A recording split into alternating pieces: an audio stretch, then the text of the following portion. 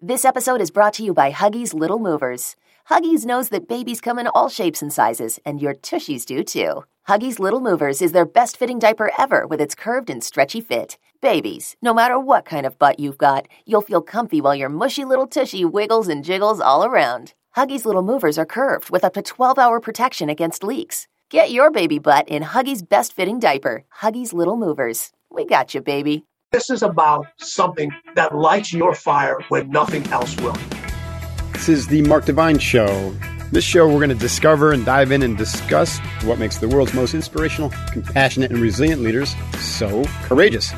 Transform the nature and functioning of our own brain for the better. Go put your virtues in action. Be the best version of yourself. Life is a practice. Day by day, and get wiser and stronger and grow.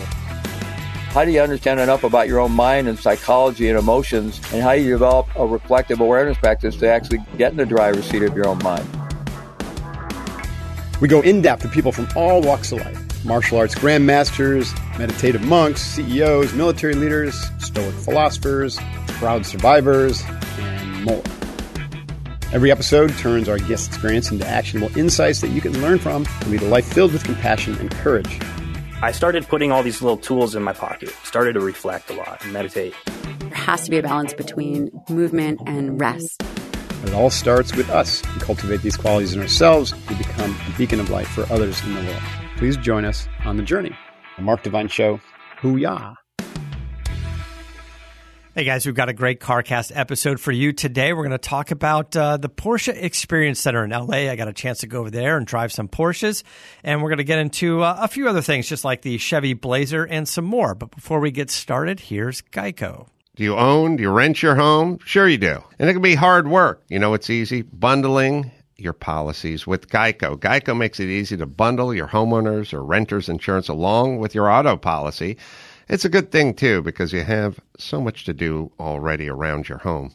Why not make it easy? Go to geico.com, get a quote, and see just how much you could save. It's Geico easy. Visit geico.com today. That's geico.com.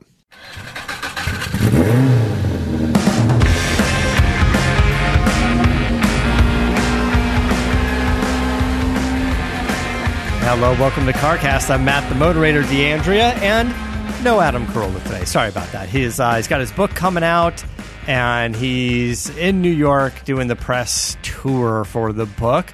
But it's good. We get to invite our good friend Brad Fanshaw back. Brad, as you know, is my co-host on Shift and Steer, longtime friend. He's been a beacon in the automotive space for. Would you consider yourself a beacon? More of a hood ornament. More of a hood ornament. He's a hood ornament in the automotive space for a long time.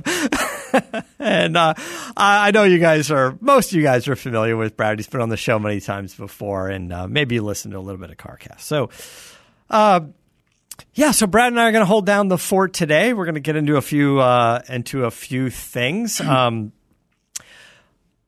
I know that Goldberg and I got into the Raptor R a bit this past week as well, so I wouldn't spend too much time onto that. I know we did it with Shift and Steer this week as well, but it is the big news, the Raptor R. The specs on it seem fantastic. 700 horsepower, 640 pound-feet of torque, compared to the TRX 702 and 650.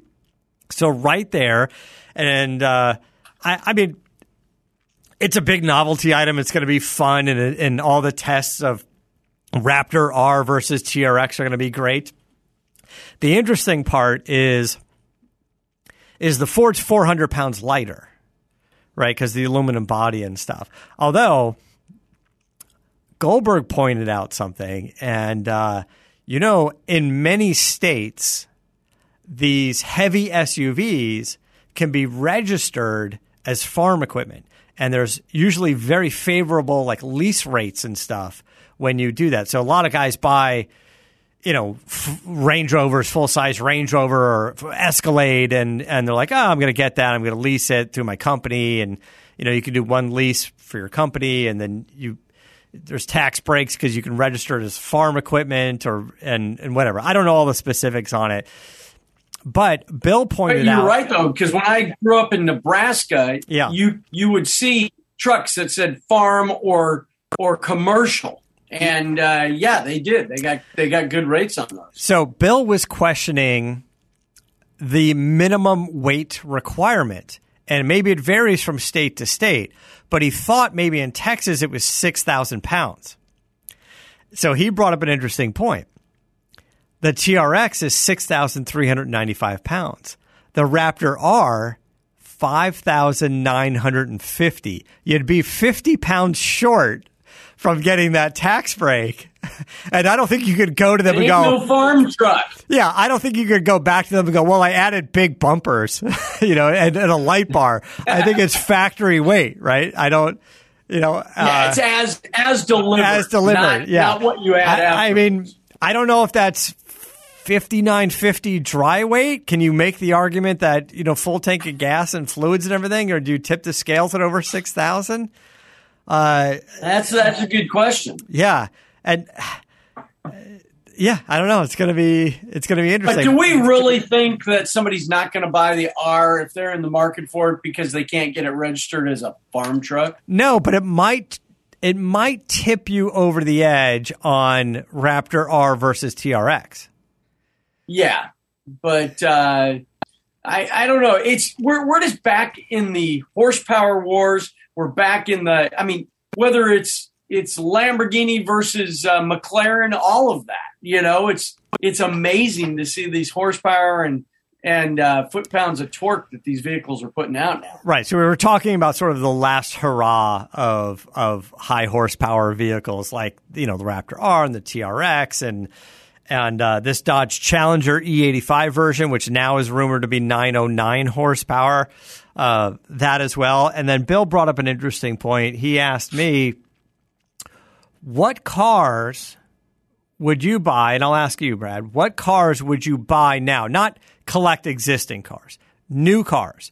You're going for the last bang, out with a bang on your gas engine cars, your ICE cars. What cars would you buy? Future collectibles? Maybe it's fun factor. Maybe it's collectible. Maybe it's whatever you want it to be. And obviously price ranges vary from reasonable to outrageous. But if you had to pick a few cars, what do you think would be? If I got a few, I like that. Yeah, I like that. Let's say three, could go five. Whatever you want. 3 to 5 cars. The Raptor R would be a great one to have in the stable. And of course, this new E85 Challengers. I mean, come on, why not go for the top of the horsepower range? And but you don't know if they're going to end it with that.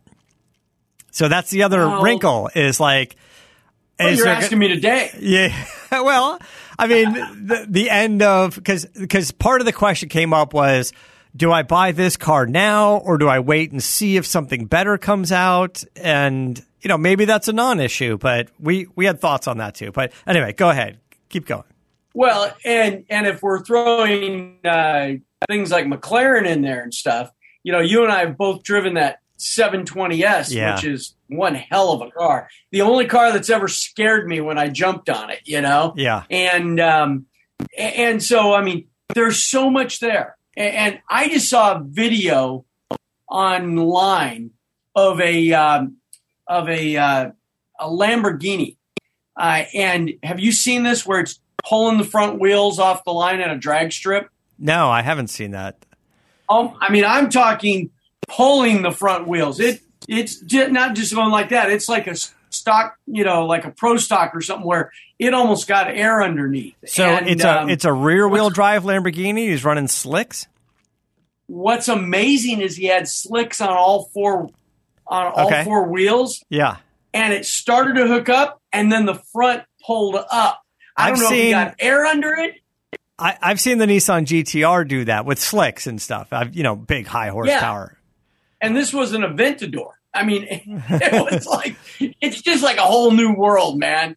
It's so cool. And then when we see older cars get newer drivetrains, same thing. There was a 68 Camaro that had 4-wheel drive, had like a Tesla drivetrain in it or something, and it was doing a burnout at a drag strip. And it was burning out all four, Yeah. tires and wheels. I mean, it was cool.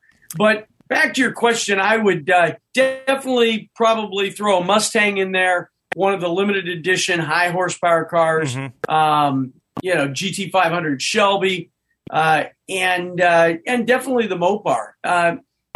You know me, I'm a GM guy, but there's not anything really exciting that, the Camaros are doing or anything like that. My thought process was similar to yours when you mentioned like GT500s and Mopars.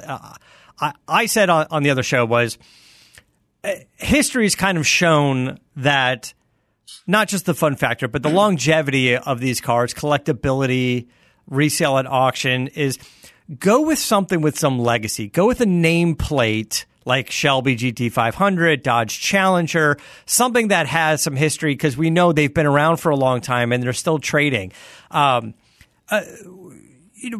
I said Corvette Z06 was the top of my list because the new Z06 is, it naturally aspirated, flat plane crank, a fantastic piece of engine, magic happening there that you're probably not going to see again. Bill said, a friend of his was looking at the Dodge Challenger Super Sport, only 100 and something made. And he was saying, well, if I buy this now, what if this E85 car comes out and it's more horsepower? And I said, don't buy it for the horsepower. I said when I told Bill, I was like, you're not adopting a puppy. You do that, you're in for the whole life of that puppy, as you should be. You should not give it up. But the cars you can trade, right? So I said, well, you don't know if you're going to get that E85 car. And you don't know if there's going to be something else. So if you have the opportunity to go get the Super Sport, go get it. And yes, there's rumor of a ZR1. It won't have the flat plane crank, but it could be twin turbo before the EV comes out. Well, maybe you can get it. Maybe you can't get it. Maybe the markup's ridiculous. But if you can get the ZR1, get it. And if something else comes out, sell it. But my list were stuff with legacy. The Mustangs, the Camaros, the Challengers, the Corvettes. You can never really go wrong with a Ferrari nameplate. Yeah, there's a few in the lineup that have gone down. You're right about that Z06. Forgot about it. Yeah. It just because there hasn't been a lot of publicity about it. I just kind of forgot about it. That's a great one. I mean, I would still, even though it's a plug-in hybrid, I would still throw my hat in the ring for Acura NSX. I don't think that was a huge seller for that car, but the Acura NSX, Nissan GTR, a Toyota Supra even. It's not getting a lot of love, but it's got a nameplate there, and I think it's going to make a difference down the road. It's got that name to it. Look, if you're able to get the NSX, especially if you can get the Type S, the 600 horsepower one I'm sure it's all sold out, but the new one, a friend just got it. If you're able to get that car, I think that car is going to do stuff. I think that car is going to be worth some money one day. So I think you kind of go. And it's a great car to drive. Yeah, it's a cool car to drive. It's fantastic to drive. But there's a handful of pretty impressive of things out there right now. I mean, do you go with BMW M5? The competition package, something like that. That's a cool car. You're probably not going to be able to get into something that cool again. M3s with manual transmissions. Anything with a manual transmission. And this is the problem. There is a lot to choose from. When you really start opening it up, you go, man, there's a lot of great cars and trucks out there right now. And when have you ever been able to say that? Because even back in the heyday of muscle cars, there weren't trucks. There weren't muscle trucks. Yeah, they did some with stickers and a few things like that, but there wasn't anything like today. Yeah. And so it's pretty cool. It's one of those opportunities where that's why you see so many people with them. Now, the question is, do a lot of these people really deserve to be behind the wheel of those cars? Or do we trust them to be behind the wheel of those cars? That's a different issue. By the way, since we mentioned manual transmission, I'd be down for either one of the Blackwing, CT4 or CT5 Blackwing with the manual transmission, the new cars that are out. Drove them both. They're both fantastic. Drove them with the stick. They're both fun. They're very similar. One's just slightly bigger. My money's on the CT5, but, I'd go CT5 Blackwing manual transmission. And I don't know what that car is, maybe $100,000, but I think that's a lot of car for $100,000. That's a cool car. Now, it's a great car. Now, we mentioned NSX. You mentioned McLaren 720S, one of my favorite supercars out there. But you can't help but notice now the new Porsche 911 Turbo Sport Classic. I don't know if you've seen this yet. Everyone's talking about it. I've seen some photos, yeah. It's the Porsche 911 Turbo, which is just one of the most amazing cars you can drive pretty much every day. But it's all-wheel drive with the PDK. Finally, they're like, let's make it rear-wheel drive and put a manual transmission and jack up the price. We're like, okay. And now it's just but that recipe is so attractive. It looks like so much fun. It just got to be – I haven't had a chance to drive it, but I did drive some Porsches this past weekend, which I'll get into in a second. But the 911 Turbo, rear-wheel drive, manual transmission, I think they bring the horsepower down a little bit. And who knows? It's maybe not as fast as the all-wheel drive PDK, but just the fun factor of that car, being able to get behind finally a modern-day Porsche Turbo like that and have that manual transmission, and arguably a little bit lighter weight, I imagine, between the transmission and the rear-wheel drive. But they also did it right, like really impressive trim on the interior and all kinds of stuff for the car. So it looks badass. That thing looks fantastic. It's one of those cars that, as you said, Matt, you can drive every day. You can enjoy it every day and then push it hard once in a while. I mean, it's a great car. It really is. So speaking of Porsche, PECLA, the Porsche Experience Center of Los Angeles. It's that track that they have down here off the 405. It's a great facility. I can't explain why. I've never had the opportunity to go over there. Just never really kind of fit the schedule. Been invited a few times. Schedules clashed. Never really made it out there. It seems like every car guy in LA has been out there so far. And never had a chance to go out there, but got a call from some people over there and said we're doing our Cars and Coffee morning shift events, I think, again, and we kind of want to start it off with a bang. So we're bringing out a bunch of legacy cars. Can we borrow the Porsche 935, the Paul Newman car? I thought that would be fun. Adam Carolla loved the idea. Unfortunately, he couldn't go out there and see it because he had to do this press tour in New York. So I went down to the facility. It's fantastic. They've got something like 52 or 57 acres, 50 plus acres. I didn't even know that was there. I forgot what he said it was before that. He told me that piece of land sat vacant for decades because they were going to make it a big shopping mall. Then they were going to make it housing. And then it just sat there. And the reason you didn't see it is they had built up a big dirt berm for years. And you just kind of drove past it. And then when they popped that in there, it was so awesome. So you walk in and there's this reception desk, and off to the right is sort of this giant room that's glassed in, and that's Porsche Motorsport North America in there. And they work on some of the racing cars, but they work on client cars. It has sort of their classic like restoration division. Now, the way I understand it is they've got a lot of work. It's pretty backed up, so I don't know they're currently taking full resto builds, but for someone like us, like we're taking the 935 to Monterey this year, and then when we bring it home, the engine's a little tired. We did the turbos and stuff on it, but it might be time for an engine rebuild. That might not be a bad idea. Try to get it over to Porsche's facility and do it. Now, it'll take 10 months, but it's a cool facility to look at. They've got a cafe there. They've got a restaurant on the second floor that has an outdoor balcony and overlooks the track. And that's what we're getting to. The front parking lot is a great place for a Cars and Coffee event.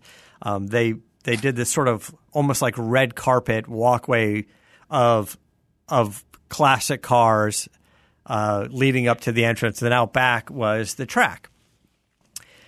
I got the opportunity to drive on the track, and it's fun. Now, here's the cool thing. It is open to the public. You can go. You can make a reservation. I think they're booked about a month or so out, so you want to get ahead of this. But people ask us all the time, Brad, you and I get this question a lot. Hey, man, I'm coming to L.A. I want to do some cool car shit. What can I do? We always go, well, you got to swing by the Peterson Museum. That's a must when you go out there. Oh, yeah. You should try to swing by maybe like the Lions Museum, the Drag Racing Museum, if you haven't gone over there. And I would say add Pekla to the list, because now you can get a driving experience like you would in Vegas, like at Speed Vegas, right here in LA, not far from, central, downtown LA or Santa Monica and all that. And it's a great facility. Across the freeway from the Goodyear blimp, right? Yeah. I had the opportunity to start my day in a 911 GT3. And you just hop into the car, you do a walk around with the instructor, you hop into the car, and it's there, it's running, it's set up, it's in sport mode or whatever mode they want you to try it in, and then you kind of just do a lead follow. So I jumped into a GT3. My instructor was in a Porsche Turbo, the 911 Turbo, and then I just had the walkie-talkie in the car. I didn't talk to him. He just talked to me, walked through the whole process, and we did a lead follow. And within a couple of laps, we were high speed. And they're good, right? If you don't have a lot of experience, you don't need to go real fast. If you have more experience, you go faster. And all you do is you just end up pushing the instructor. The instructor kind of sets the pace, but you push him. If you're there, he'll go faster. If you're far back, he'll go slower. And he'll talk you through it. He talks you through about, 8 or 10 laps, and then you guys just kind of shut up for a second and just focus and do it.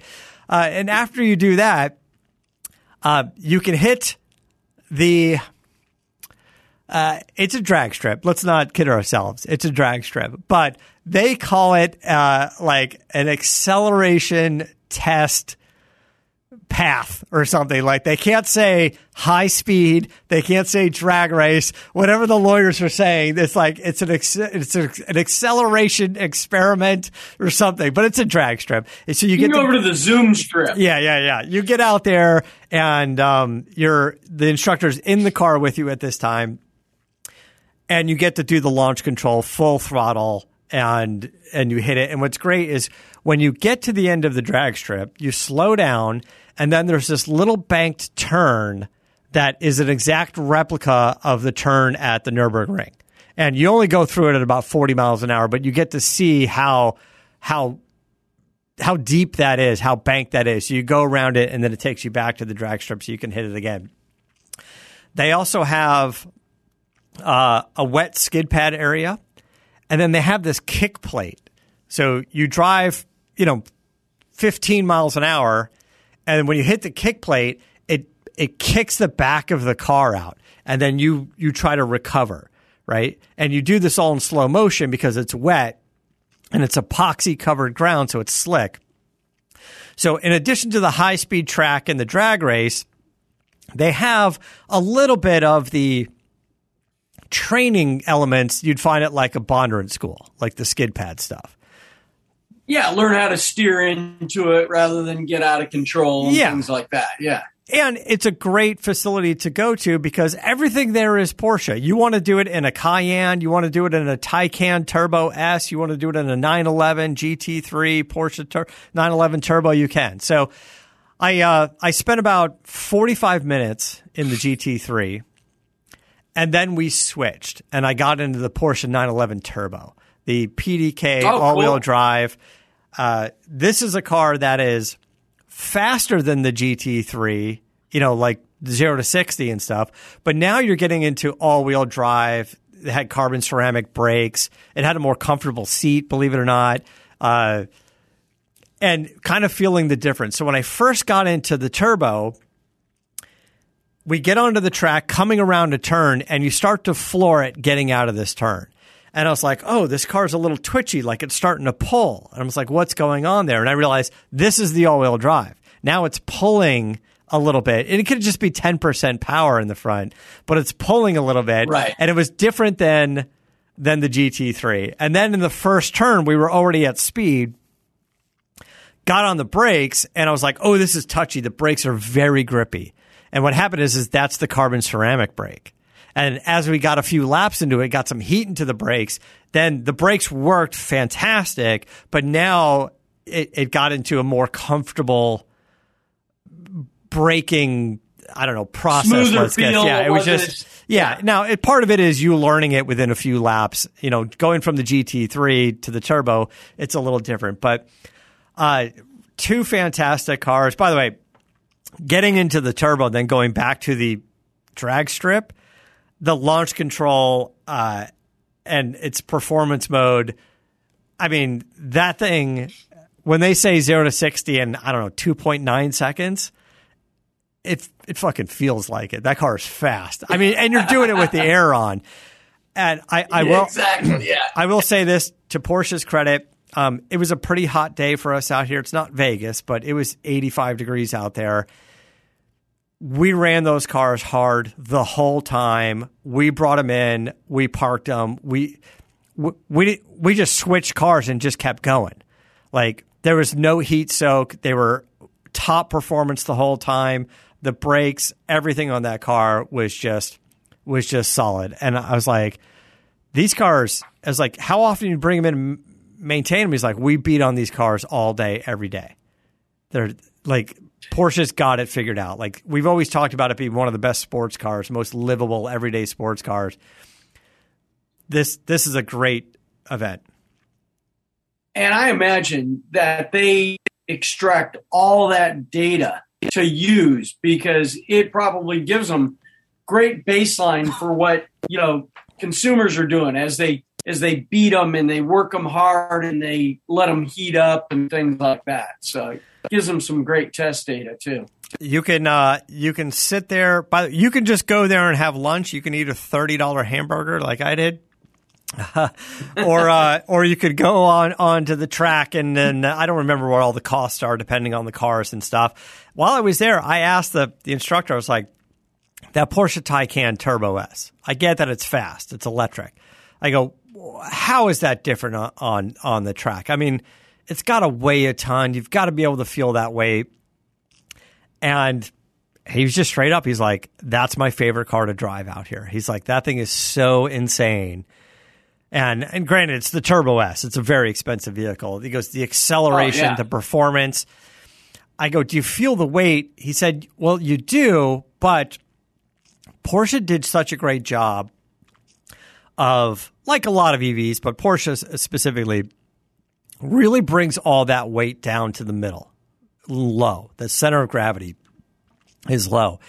And then I guess what we found was the weight of that car also gets it some traction. The weight makes that car stick to the ground. Like, we did some high-speed stuff, but I don't think we were going fast enough for all the aerodynamics, let's say, on the GT3 to really make a difference. I wasn't going fast enough. I'm not a professional. I don't go to that track all the time. It's not my car. I went as fast as he would allow us, the pace car would allow us to go, the guy in front of us. It was fun. It was fast. I put the car away with no scratches or wrecks, so I feel like that's a win. And which is always good. Yeah, that's and plus.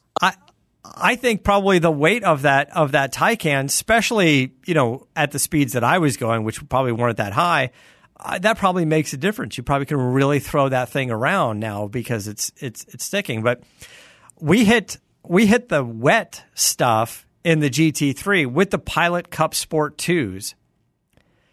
And I was going around in the circle, like the drift. And he's like, all right, he was like, go 24 miles an hour. I was going 24. And he's like, I guess those tires are sticking well today. It wasn't coming loose. And he's like, well, if you want for fun, just blip the throttle and it'll go loose and you can start to counter. So I blipped it a little bit. It started to come around. You start to correct. It's all still in slow motion because it's all wet and you're on the epoxy ground. Right. But yeah, on those Cup 2s, I was going around on that drift pad and I couldn't get it to go at the speeds he was telling me to go. And he's like, normally it goes around. I was like, I don't know what's going on. Maybe we got heat into them or something, but it was sticking. He's like, those things are sticking better than I thought. So we had to increase the speed. So, you get a really good grippy tire. I mean, maybe it was just one of those days where it was treading enough of the water that it was sticking. But yeah, once you blip the throttle, you could spin that thing around real easy, which was a lot of fun to do. But if you get a chance, you should definitely go out there. And I don't know what the different programs are. You can drive 1 car, 2 cars, whatever you want. I think it's about. And if you're here on a weekend, on weekends they do so many special events. All my buddies who are Porsche guys, they're always over there for special events. I mean, they do them all the time. I mean, I drove 2 cars at a total of a 90 minutes session. So I was out there for about an hour and a half for the 2 cars. And I think you would be very satisfied with that program because, like I said, they don't really, dick around and like you walk out, you get in the car right away. And then they just kind of figure out, what your pace is going to be. And it's a cool program. It's a great, you want to go over there and. Did you ask him about how many cars they've balled up over there? Some goofball comes in, thinks he's no, more highly capable. So we kind of touched on it. We didn't get to like a number, but honestly, I think it's very little. I think they've got a well enough designed program over there to avoid a lot of that. When it happens, it's probably just a scuff or a bump, but it's a scuff or a bump in a brand new Porsche. Yeah, and he points out to you, the areas to pay attention. If anything, I think, you could probably spin and get off the track.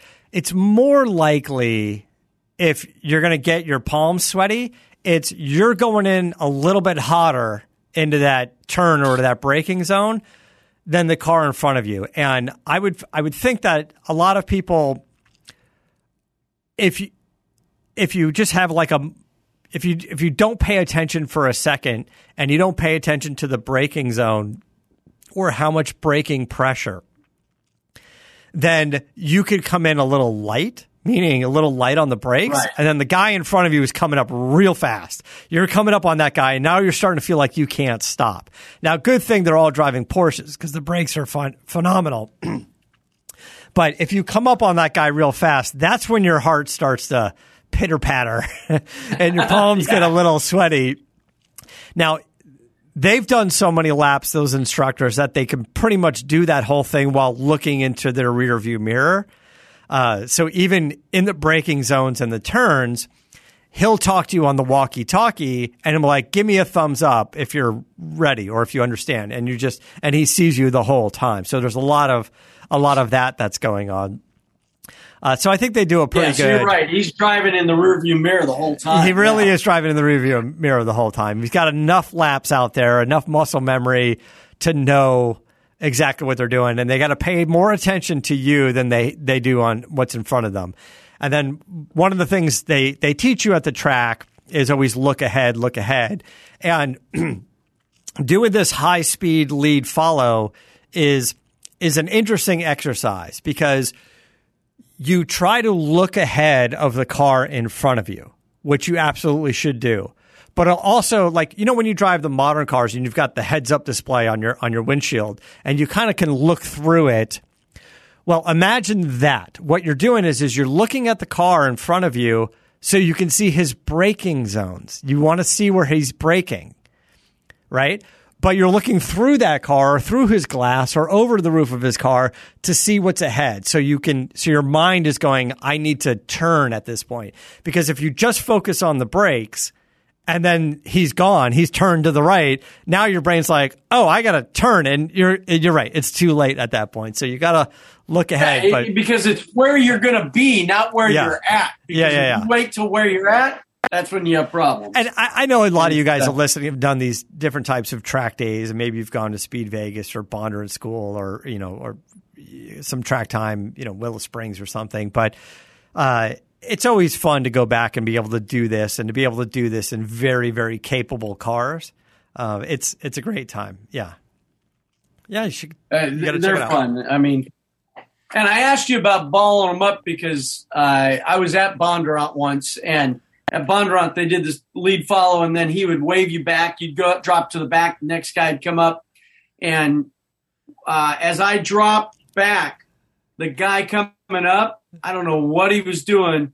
He gave it gas, went right through the corner, and put it right into the wall. Wow. And it's like he went to accelerate to catch up with the lead driver, the instructor driver, and was paying attention to that guy and not that there was a turn. He never turned, went straight through, right into the wall with his balled up that Mustang.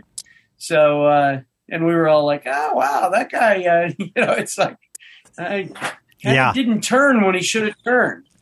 But, that school, so Bondurant, which I've done as well, that's a little different because they have a driving experience, but it's more of a driving school. There's classes, there's theory, there's the practice on the various tracks, some high-speed stuff.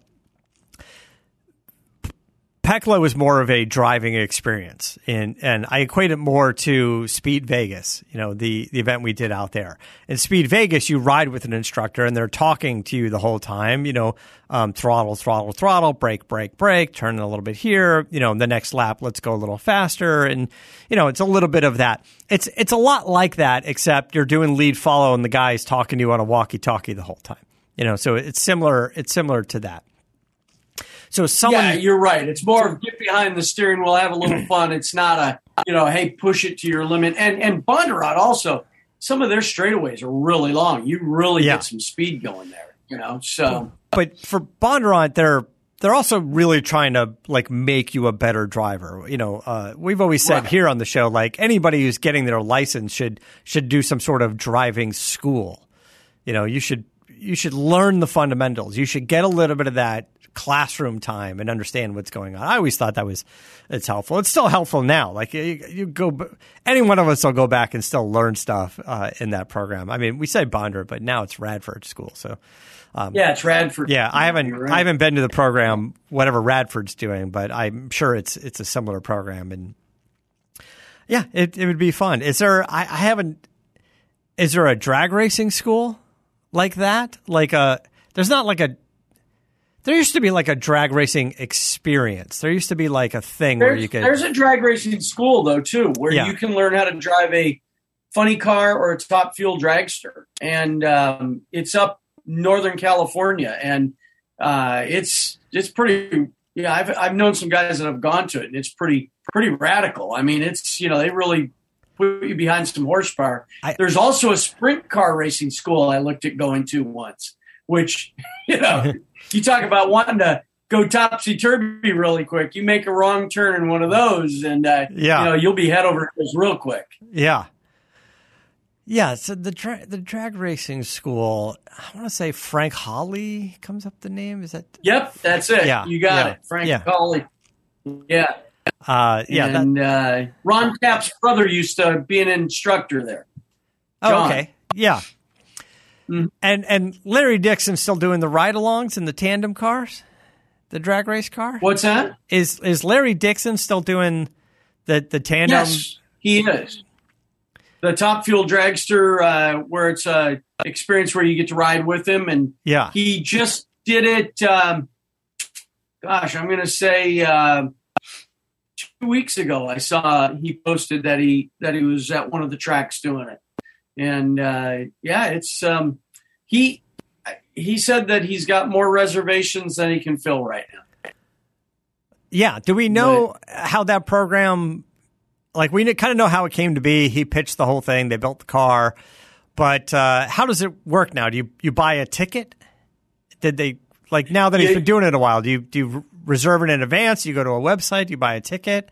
I'm not too familiar. We can always ask Larry. In advance, because it's only certain tracks that he can do it at. So they reserve it. They show a rig, prep the car. They've got everything ready to go. And it's full on. It's 300 miles an hour. It is a full pass.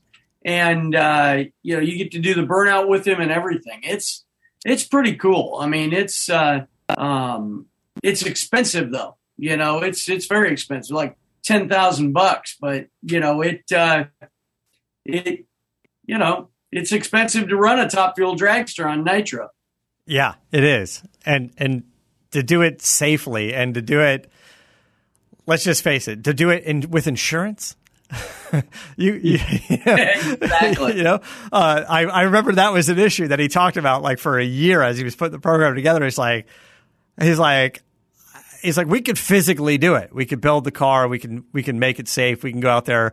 He goes, but all these other powers that are pushing against us that don't want us to do it. Right. How are you going to do this? How are you going to do this? What about waivers? What about that? I was like, okay, let's see if we can get those stuff. That seems like more of a pain in the ass than anything. Well, sure it is. And what he figured out is that, let's say drag racing qualifying starts on a Thursday. They do it on a Wednesday because then the track is prepped. It is ready to go. It's safe. And all of the equipment is there for the race that starts the next day. So the safety, safari, and all that kind of stuff is there. And that's what made it all work, because he goes in the day before and everybody's already there. They've got everything. It's not like you're out at a drag strip with just him and a couple guys and making a pass, although we know the Larry, he can, he's the only guy to ever do a 360 in a dragster and walk away down the strip. Yeah. He did a 360 in a dragster and drove it back to the pits. He got out of the car. Didn't even hit either of the rails, which was the most amazing part, man. He that car got out of control. He drove it around and kept going. But that was crazy. He must have got out of that car and his hair was completely white. It was just like, hey, he went in there with black hair. He got out with completely gray hair.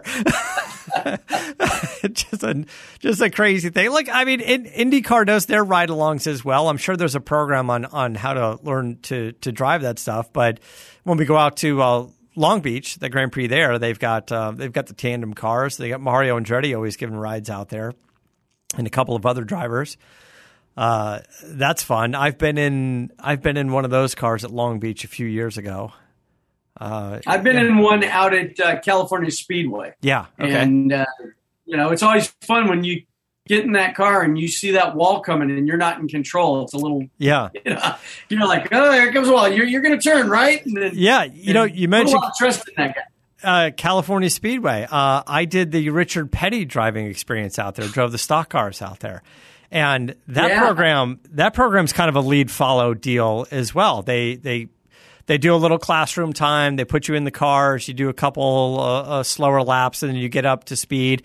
And now they cap it at something like 140 or 150. But yeah, you get up to those high banking, turns, and then it's a pretty cool. It's a pretty cool experience as well. That feels like it should be a little faster. When I did it, and this was a long time ago, maybe it's progressed over the years, but they want to make it safe and easy for everybody, but it seemed a little too safe and easy because you get up there and you're doing 140 around there, and all of a sudden you're like, it doesn't feel fast enough. I was like, I hate to say it, but I was doing close to 140 because I was running late and getting out the California Speedway. That seemed way more nerve-wracking than being in the car in a full racing suit with the helmet on and full roll cage and a guy on the walkie-talkie going, everyone's doing 140. Let's just hold it here for a second. Everyone's like, yeah, we all want to go faster. That's where those attorneys and insurance companies come in. That's where all those guys, All the guys that have never set foot on a track are the ones telling you what you should be doing on a track. Anyway, what else is going on? You were reading something about Berkshire Hathaway, because EV is such the topic, and I know we got in a little bit into the EV Blazer earlier this week with Goldberg, as the EV, the GM's Blazer EV is going to be the competitor for the Mustang Mach-E, and I like that they're going to have, the various versions, the SS version, the RS version. They're coming out with an SS and an RS. Yeah, and then have the high performance variant, right? Because they don't have the Camaro anymore, and just the Corvette.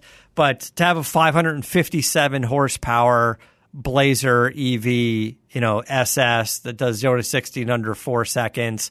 Big Brembo brakes and all the good stuff on it. That's cool. And I kind of like the look of it. So, it's got a good look. It's not, they did a good job with it. That's for sure. They kept the roof line, kind of sleek and low and gave it a good front end and big wheels. And, doesn't look bad. It's, hey, we're just going to see more and more of this, and the performance comes with the electric motors.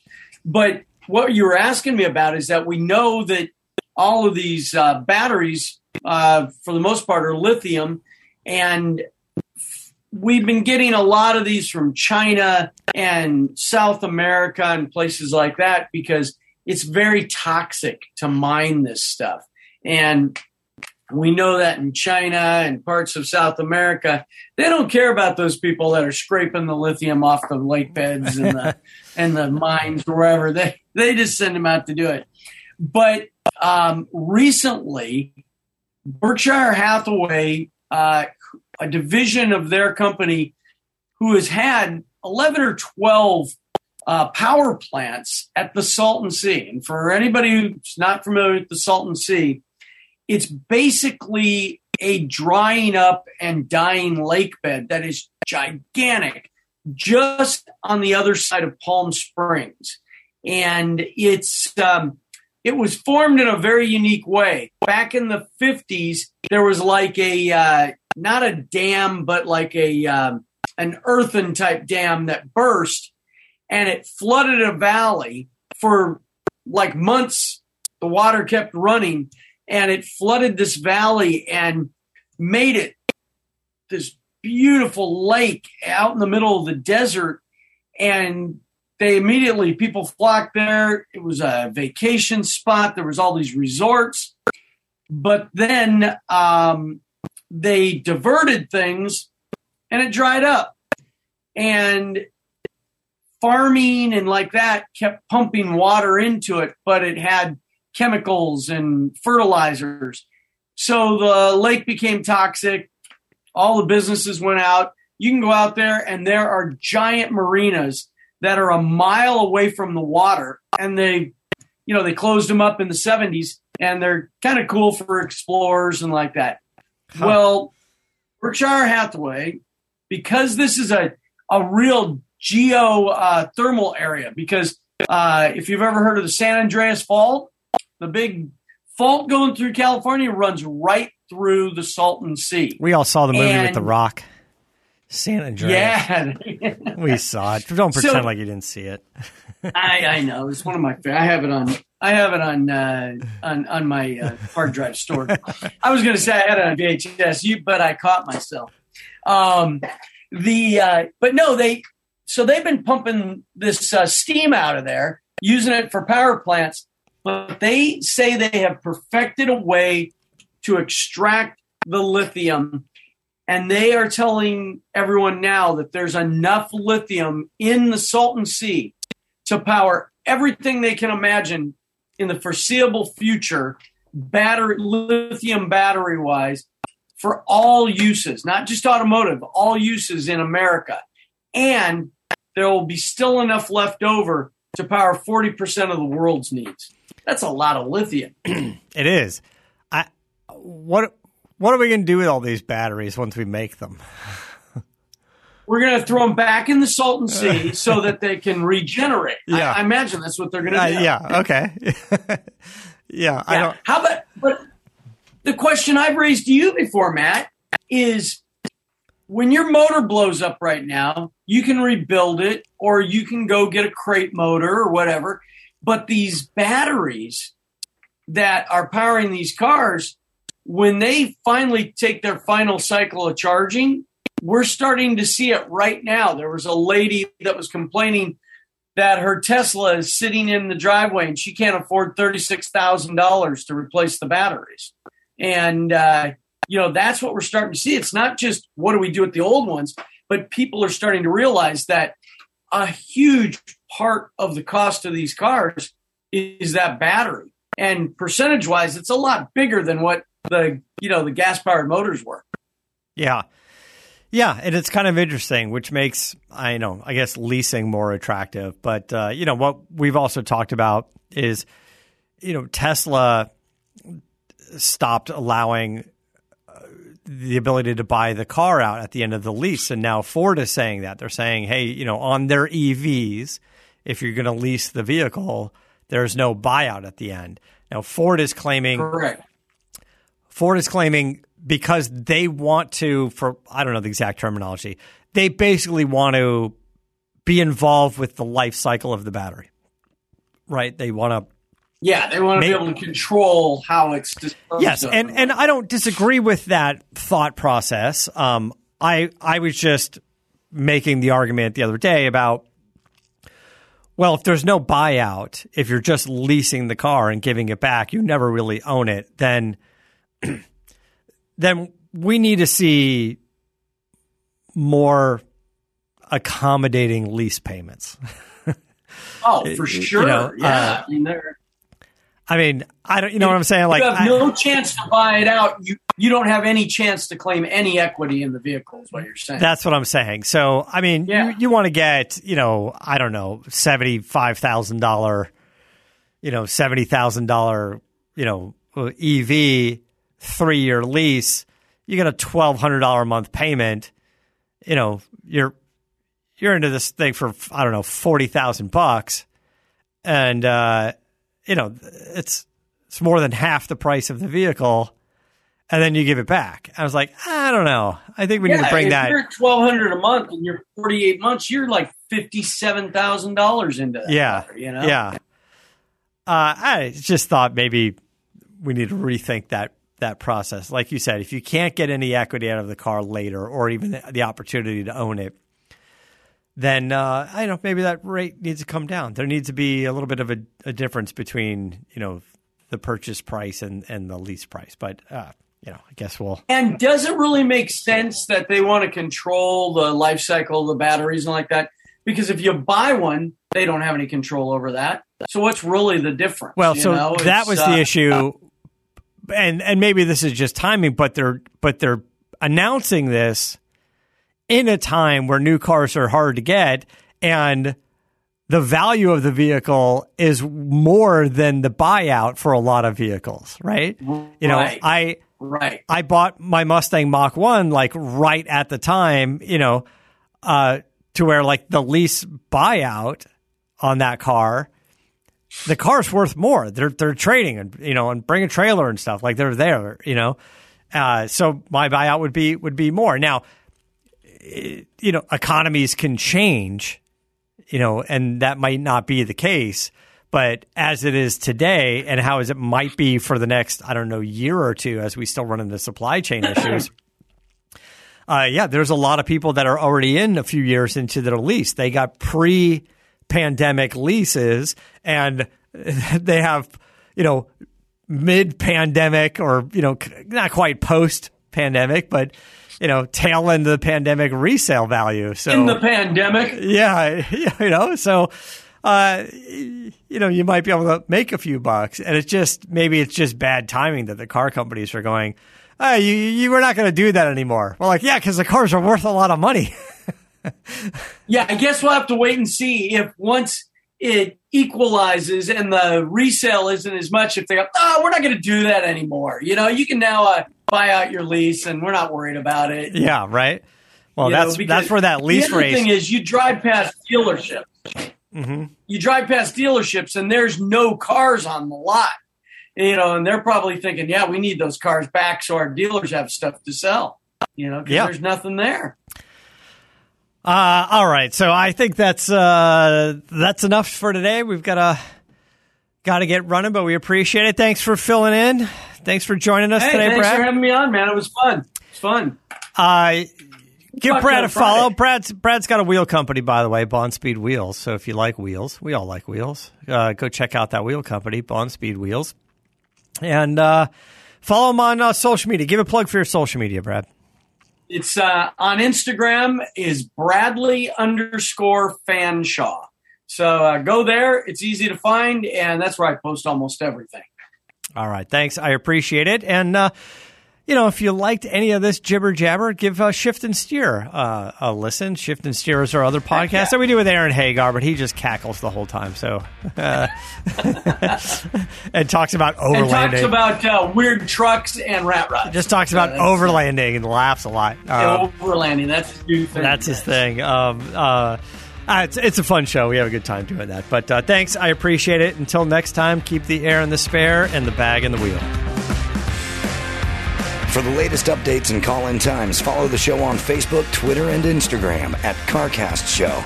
If you'd like to write in, fill out the form on CarCastShow.com. And don't forget to give us a nice rating on iTunes. CarCast is a Corolla Digital production and is produced by Chris Loxamana. For more information, visit CarCastShow.com.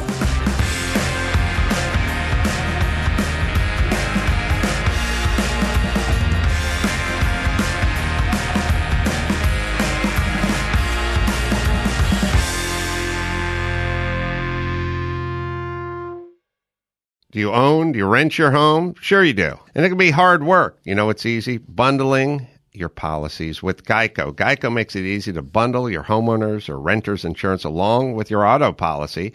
It's a good thing, too, because you have so much to do already around your home. Why not make it easy? Go to geico.com, get a quote, and see just how much you could save. It's Geico easy. Visit geico.com today. That's geico.com. All this month, stream the funniest films for free on Pluto TV. Watch comedy classics like Anchorman, The Legend of Ron Burgundy, and Mean Girls. Or drop in for a Tyler Perry marathon with a Medea family funeral and Medea's witness protection. Pluto TV also has hundreds of channels and thousands of movies and TV shows like Get Shorty, Be Cool, Key and Peele, Comedy in Color, and more. And no contracts, no subscriptions, no fees, no joke. So download the Pluto TV app on your favorite streaming device and start laughing today. Pluto TV, drop in, watch free.